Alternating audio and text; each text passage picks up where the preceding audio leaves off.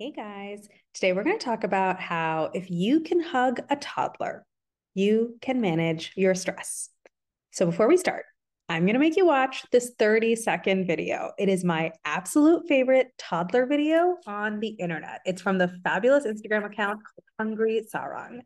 And if you're listening to this on the podcast, come to your phone, look at the video, watch this video with me. Oh, it's beautiful. Thank you. Tony, look. Wait, one second.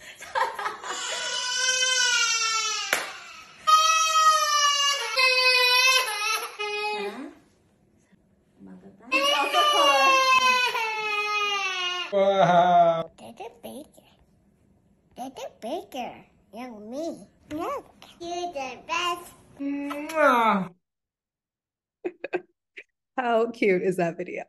And today we are going to talk about how to take how you reacted to that super cute toddler in the video and apply it to how you react to yourself when you're feeling stressed. I think there's three components to the reaction that you probably had as you're watching this video. First, you know that this reaction is normal. When you see a toddler crying about how they didn't get a fancy diamond ring, it's very easy for you to hold two ideas in your head at once. Idea number one, this toddler's reaction is 100% normal. Many small children cry when they see someone else getting a gift because they're feeling jealous and they don't know how to handle that emotion. And idea number two, this toddler is 100% safe and fine. They are not in any real danger. Now, these seem like two opposing ideas. A big negative reaction is normal, and there's no real danger in this situation. But when you see a crying toddler, it's very easy for you to believe both of those things at the same time. And you can believe that about yourself as well. When you're consumed by the Sunday scaries at night, when your heart is in your throat before a big meeting, when you're staring at your to-do list and just wanting to run away from everything, you can treat yourself the same way you would treat a crying toddler. You can know that your reaction to the situation is 100% understandable and normal, and know that you're not in any real danger here. You are perfectly safe. The second thing you're probably thinking, your reaction to pain is gentle, understanding, loving amusement. You know intuitively that yelling at the crying toddler won't help the situation. Just look at how the parents reacted to their toddler's tears. They laughed. They gave her a hug. They comforted her. They were gentle. They were understanding. They were loving. And they were kind of amused.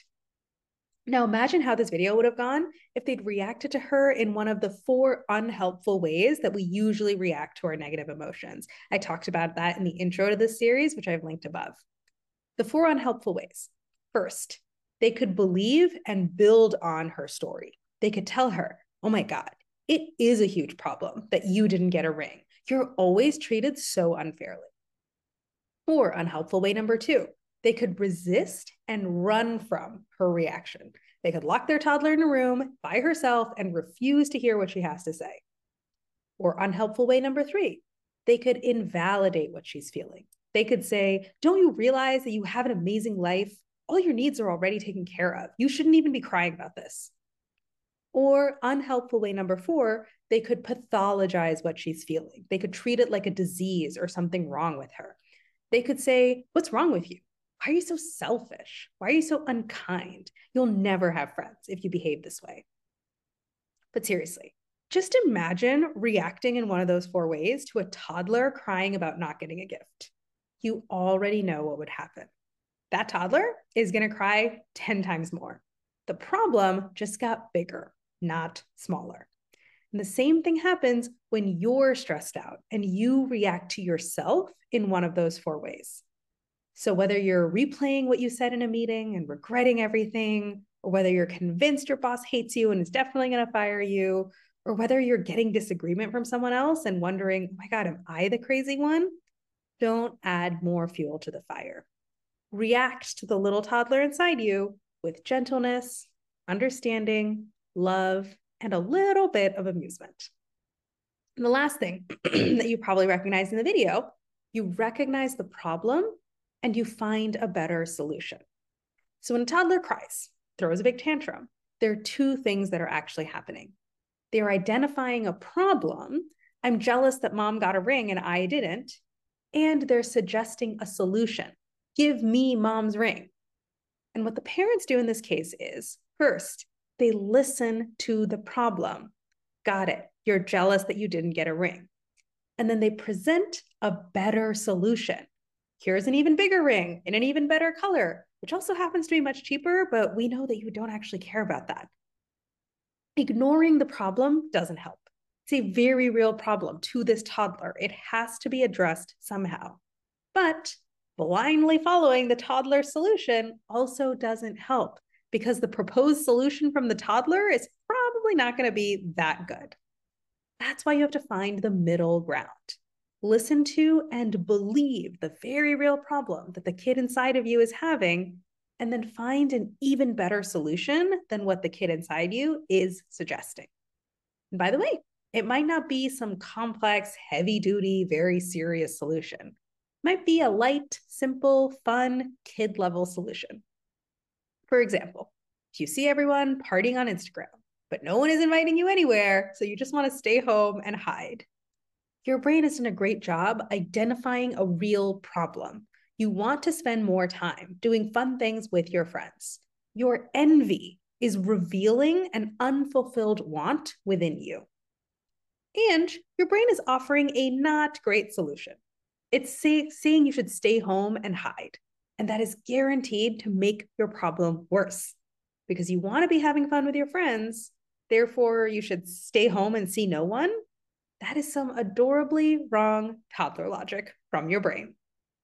And you can find the easy, fun, playful, kid-level solution. Let's see some friends and do something fun.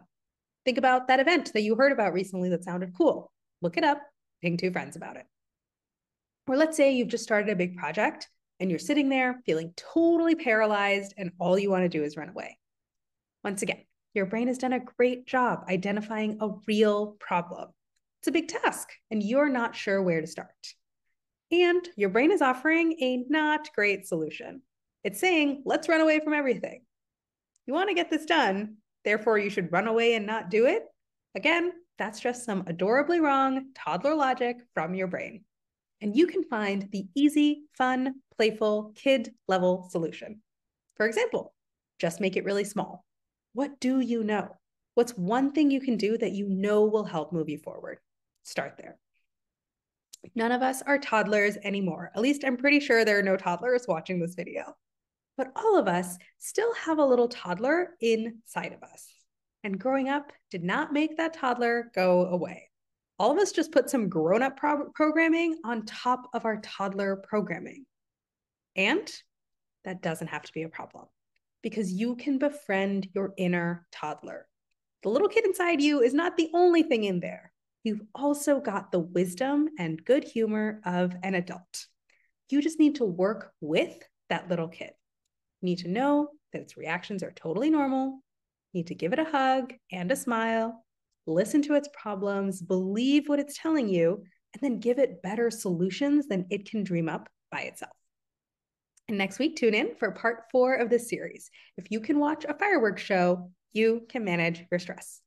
Now, you guys know that I love all of you like crazy. That's why I give away literally everything I know for free.